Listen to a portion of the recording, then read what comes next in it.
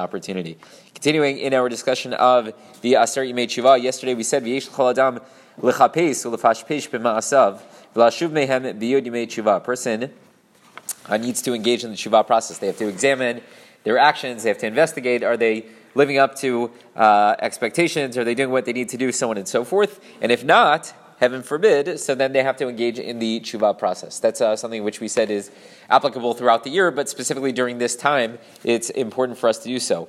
The Rama continues, V'safek avera tzarich yoter tshuva me'avera vada'it. If a person is unsure whether or not they were in violation of a certain prohibition, so that actually requires more tshuva, more repentance, whatever that means, than an avera that you know you violated, certainly. Okay,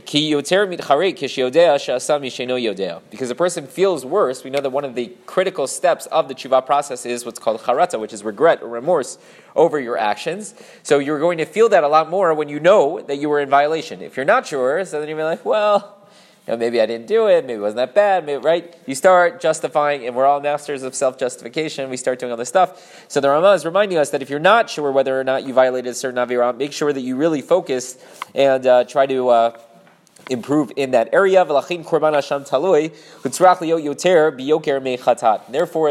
Hasham taloi, the Hasham taloi is korban Hasham is a guilt offering. Hasham taloi means it's dependent. We're not sure, right? So basically, if I was violating, or if I perhaps violated any surah that would have, had I known for sure, it would have required a korban chatat, right? Korban chatat, there's a list of, 36 or so different things that if I did unintentionally, I would bring this sin offering.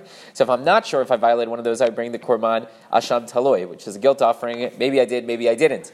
So the Rama here says the asham taloi, this guilt offering, is actually more expensive than the sin offering. Now that seems a little bit strange. Sin offering, I know for sure that I did the sin, right? It was unintentional, but I know for sure that I did it. The guilt offering, maybe I did, maybe I didn't. He said, no, because we're worried that you're not going to do a full and complete tshuva when it comes to the I'm not sure if I did or if I didn't. That's why we actually make the korban more, so that you'll focus more, you'll think more about those actions. So each and every one of us, as we go through that list in the vidui, right, we go through the article, we read it, we're like, I don't know, the usury one, maybe not, right, the haughty eye, this one, and that, right? So we don't know. Maybe we did, maybe we didn't. There's certain ones on the list we're like, yep, that was me, right? But other ones, I'm not sure if I did or if I didn't, so those are ones that we should maybe put a little bit more emphasis on and say, I'm not sure if I did or if I didn't, but next year I want to make sure that I absolutely didn't. That type of idea, that's what the Rama suggests as we go through the process during these 10 days. Rabbi Chanan ben Akashya